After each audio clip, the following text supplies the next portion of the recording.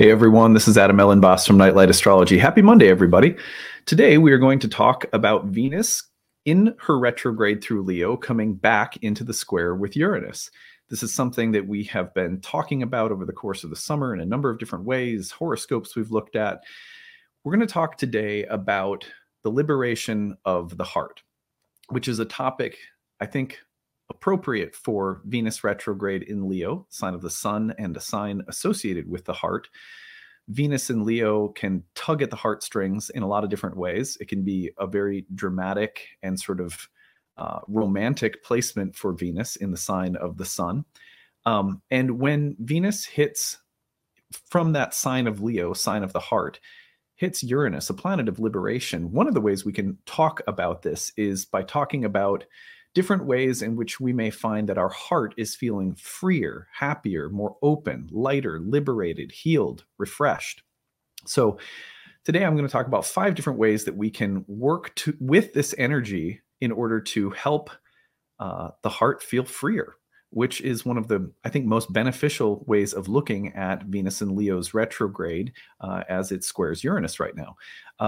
But there was going to be a few different ways of looking at this. I think we may even do another video on Venus and Uranus this week, because I got a few different angles that I kind of want to look at this from. So anyway, this will be a start. Before we get into it, as always, don't forget to like and subscribe, share your comments in the comments section. I would love to hear from you guys and hear how you're experiencing this transit. If you have a good story to share, use the hashtag grabbed, tell us the transit, Venus square Uranus, and then tell us your story. Or if you prefer, you can email it to us, grabbed@nightlightastrology.com. If you want, you can find a transcript of today's talk or any of my talks on the website, nightlightastrology.com. When you are there, be sure to check out all of my readings and courses.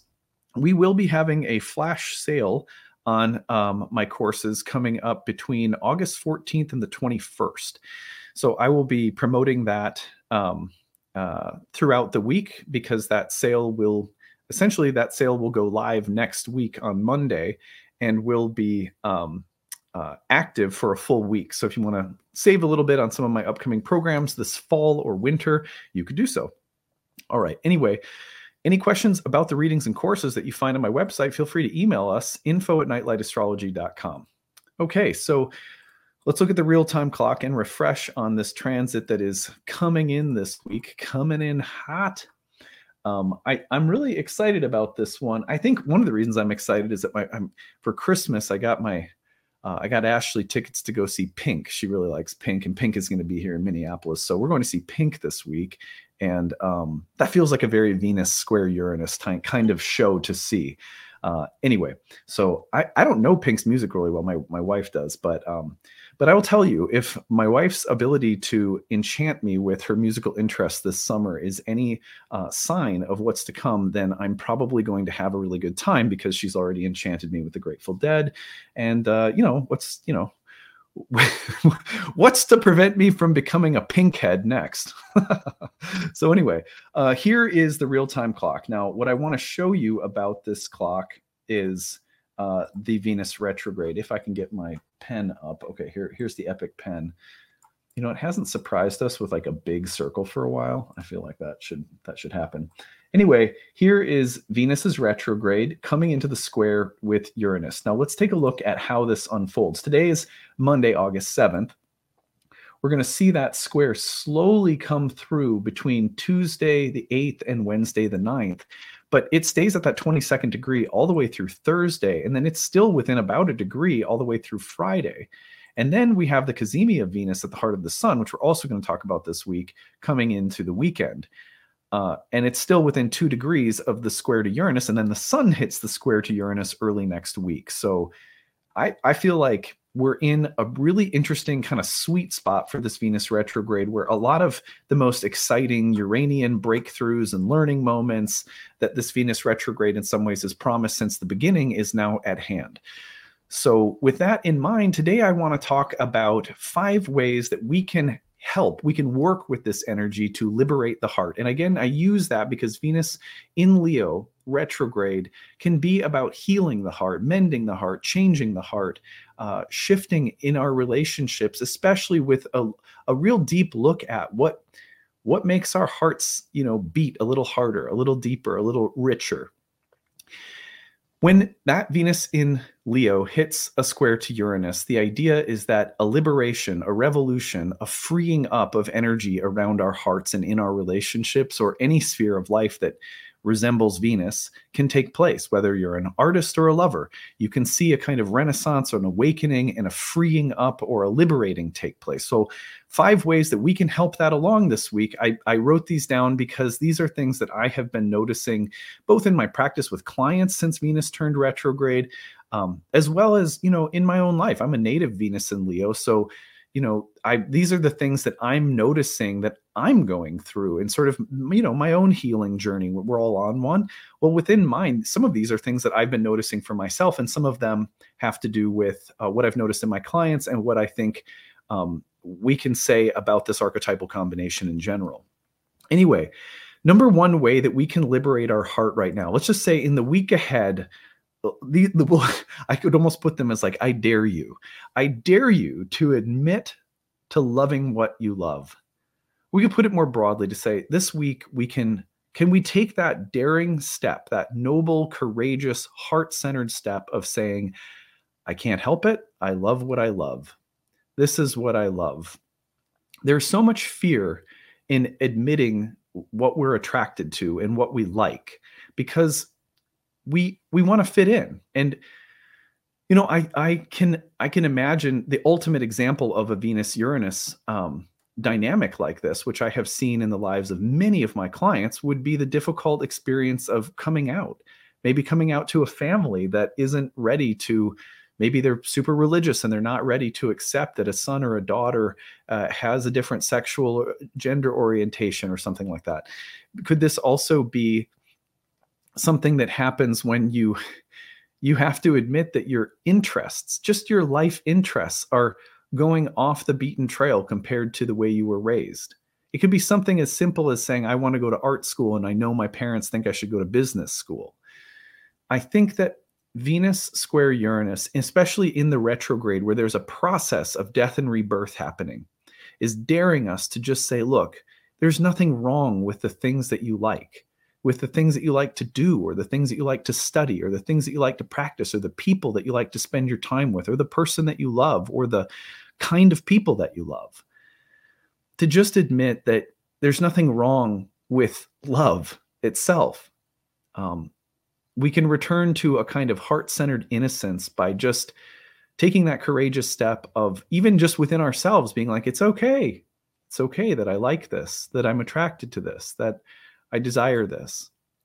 A lot of the times I think we think to ourselves that the things we love, we think, well, it's okay to love it if it's productive.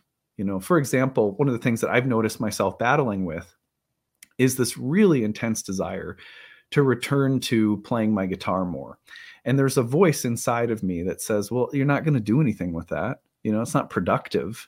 You're not going to become a musician. You're not going to get in a band, And there's this kind of defiant, rebellious, but also just like courageous voice in me that says, I don't have to do any of those things to just pick up my guitar and find that it's therapeutic and helpful for me, that it feels good or that it feels right, that it's okay to just love that right now.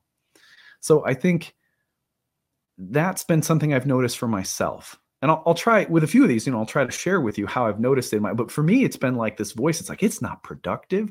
It's not practical to like spend more time with your guitar. What do you think? You're going to become Jimi Hendrix?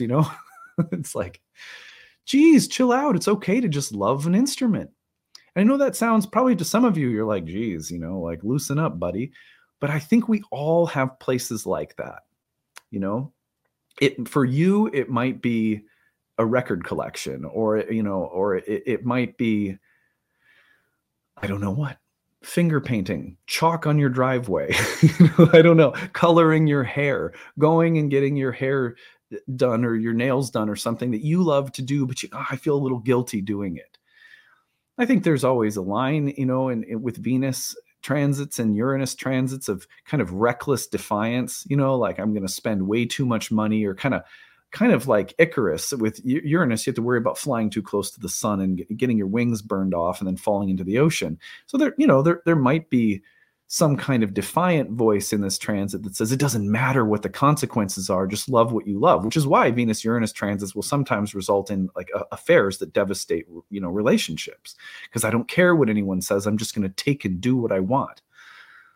But I find that almost much more, I would say more regularly, when I talk to clients while, say, Uranus is transiting their natal Venus, that what they're really working with is the permission that they need from maybe some part of themselves that is skeptical and untrusting and protective, and it says, I don't know, it might be dangerous to love something that you're attracted to. It's a waste of time or energy or resources, or dangerous to love what you love. Well, the heart needs a little danger. It needs to take risks, and there's a vulnerability, and so just admitting that we love what we love. Now, number 2 is very similar. Number 2 is to allow ourselves to love how we love. I remember and maybe you guys can relate, everyone has a different style and mode of loving, right?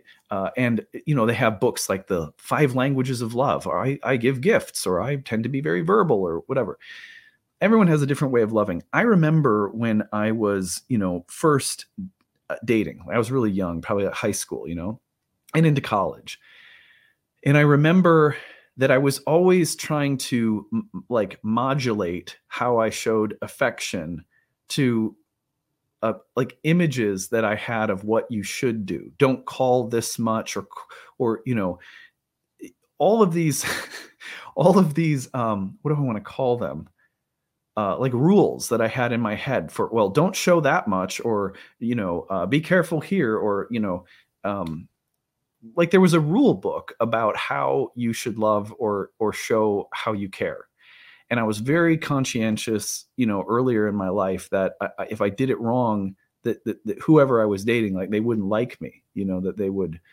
So one of the things that I have had to learn as I've grown, and especially over the course of marriage with my wife, who's absolutely wonderful, is to just love in the way that's natural to me.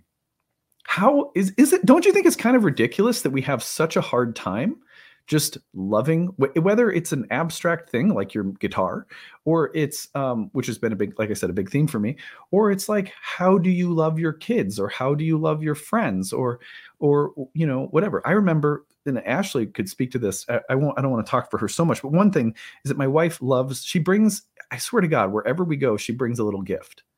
Like we could be going over to someone's house just to hang out, and she'll bring them a little gift. And I remember, early on in our relationship, where there was she had some self-consciousness about that. Like, I just love giving gifts. Do you think it's bad? Do you think it's weird that I do that? And, I think the answer that we're looking at with this one in our list here is no. Like, if you're a gift giver, just bring your little gift with you, because loving in the way that is natural to how you are. If that means you're really affectionate, if that means you write little notes, if that means that you do thoughtful things, I'm thinking of all those love languages. I remember I actually read that book at one point. If that's how you love, then that's how you love. If you're someone who likes a lot of quality time, and you want to be with someone for long stretches of time, and that's what you need, or that's what you like, how liberating is it to just admit to ourselves, I'm someone who needs a lot of cuddles. I'm someone who needs a lot of sex. I'm someone who needs a lot of verbal interaction, or I'm someone who needs to be in the same room doing creative things with another person at the same time, but we're each doing our own creative thing. I think that it's so simple, but so powerful to say, this is how I love.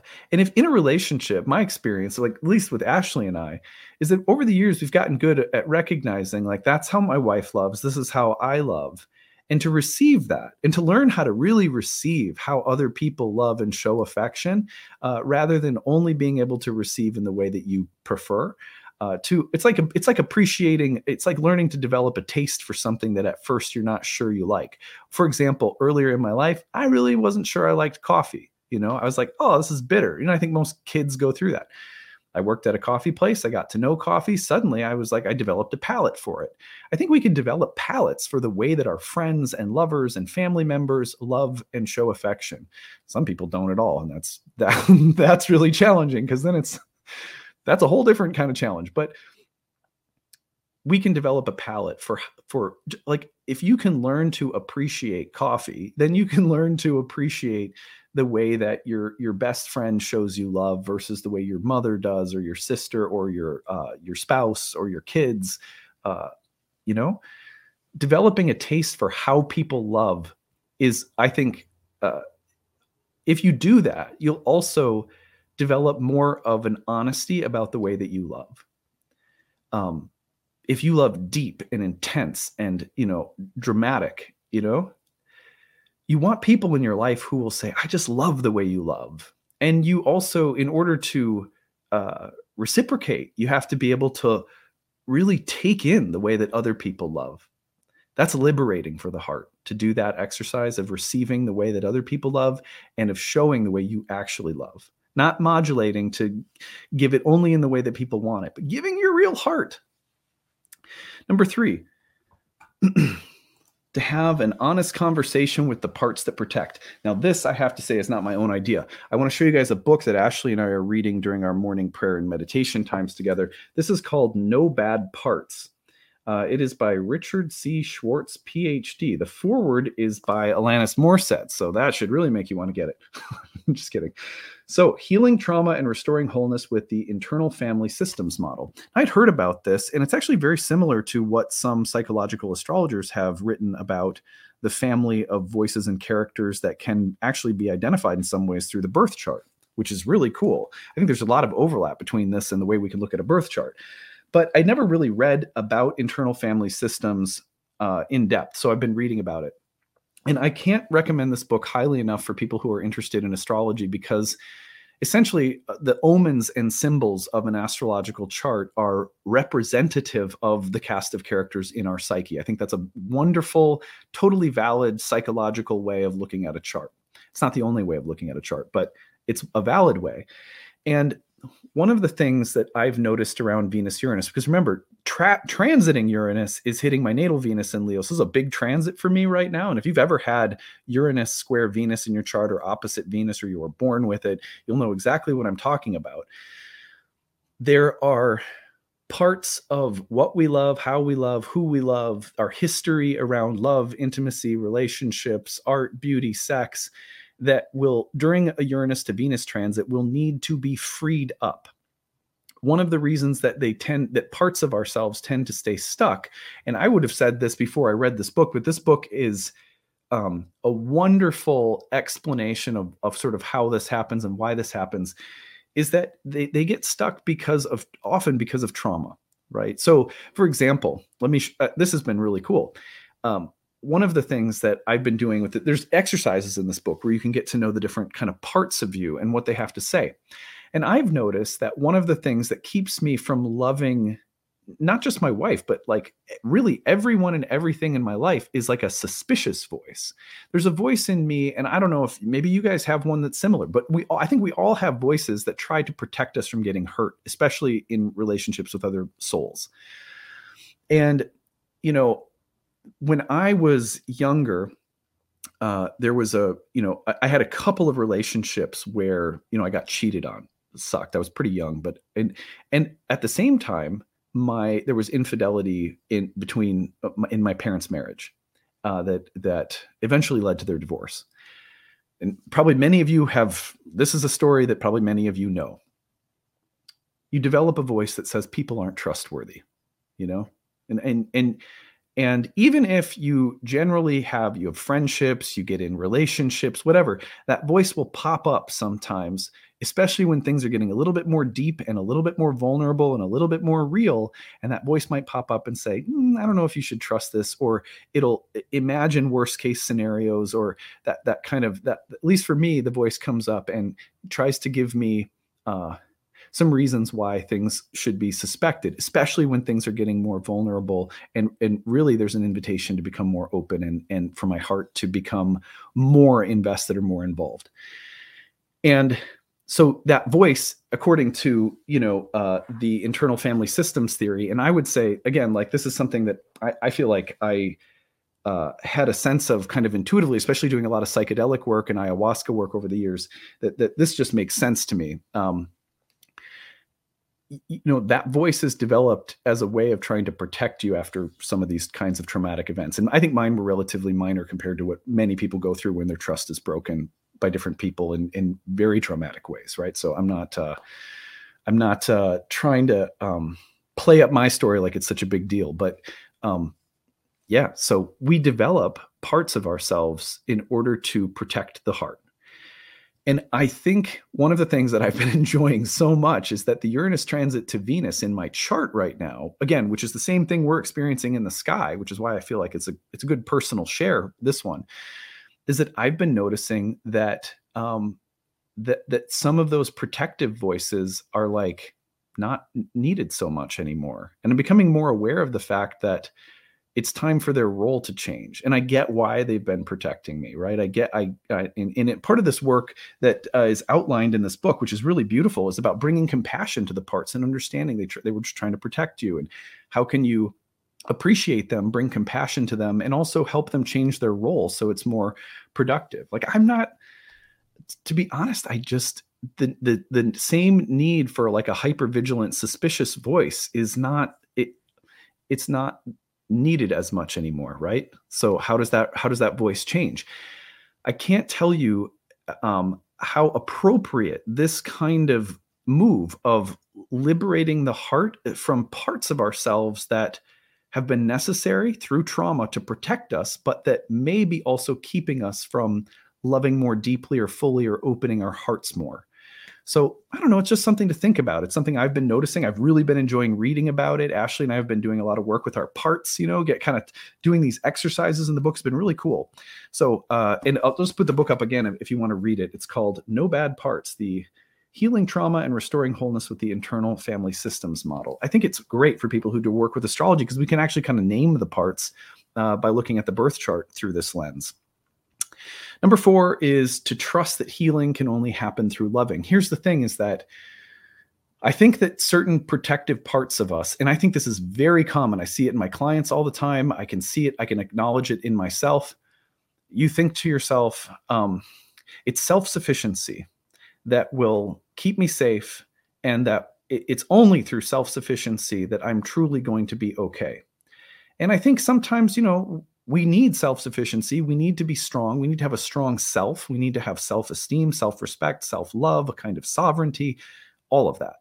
But at the same time, there's some level of the healing of the heart and the ongoing evolution of the heart and of love in our lives that can't happen unless we make ourselves more available to loving what we love, how we love, to have honest conversation with the parts that protect and see if they can play a different role now, if they've been maybe extreme in some way. But we have to trust that healing can only happen. We can be self-sufficient. We can become strong and less capable of being devastated by other people, things, places, because we've pranayamed our way to level 10 or whatever. But there's a level at which the healing can only happen if we open ourselves up and make ourselves available to love with other souls. So that's a Venus-Uranus kind of liberation to say, you know what? It's risky, but the only thing I can do here is open up, baby. All right, number 5, to practice vulnerability and courage. And this embodies, I think, all of them in one. The lion can be an image of strength and pride, but it's funny to me. Like as a native Venus and Leo is my ascendant ruler, but also working with Leos, having Leos in my family, my little daughter, my little 5-year-old's a daughter. My 5-year-old daughter is a Leo sun. There's such a sweetness, there's a childlike vulnerability under the surface of the lion. And the need that the lion has for love and tenderness is tantamount to the courage it requires to admit that that's what we need and that that's what we want and that that's what we desire, without becoming so needy for other people's attention and respect that we can't stand within our heart and courage with a kind of self-respect and pride. So there's just something about Leo overall that says, look, ultimately you have a very tender heart, like a super tender, soft, childlike heart. That's at the center of Leo. But in order to live with that, and in order to work with that energy, you have to be courageous. You have to be both vulnerable and sort of firm and strong at the same time. You can't be so firm and strong that the heart gets hard. You'll give yourself a heart attack. But you can't be so afraid or needy that courage is required. Courage is required. So vulnerability and courage. And when we find those things, while Venus in Leo retrograde is square Uranus, I think it feels liberating. I think there's something about it that feels like, I love myself, and I love myself enough to let myself love, and just see what happens. Take the risk, take the journey, take the adventure. We said earlier when I looked at some of the some meditations on the heart earlier in the summer, that the heart gets stronger when it's trampled. That in that way, we talked a little bit about, I think it was chamomile that we talked about. It's true. It's like you have to practice vulnerability and courage means that you're courageous enough to let your heart potentially get broken, for there to be betrayals or hurts, for vulnerabilities. But if you can step toward those things, you'll find that your heart just over and over and over again says, great, we're strong enough to do this. Great. Wait until you find out how amazing you are. This is going to be awesome. And that you deserve to be loved, and you will be. You just got to trust the process, be vulnerable, be courageous. You can do it. How liberating is that? So some reflections today on Venus's retrograde square to Uranus and liberation of the heart as a theme. I hope that this was enjoyable for you. I'd love to hear your comments and reflections. It's been really nice to hang out with you guys, kind of back in a rhythm. Yes, like last week, I was like really, it was a really hard week for me because I was coming off from this really intense roller coaster week that included 3 days of really intense altitude sickness in Colorado. And I was just kind of getting my head back on straight last week. So I can't tell you how good it feels to be sitting here today and to feel like, ooh, I feel good. I feel happy. I feel like sort of, I feel like I went through a passage of transformation that was really intense. I'm on the side of it now where I'm like, man, I'm just thankful. For whatever can be said about how intense the transits are, they always bring me back home to my heart. And that is why I love astrology so much. And I can only say that I think that that's what's going to be happening for all of us this week with Uranus and Venus. I think it's going to be really exciting. Okay, that's it for today. We will see you guys again tomorrow. Take it easy, everyone.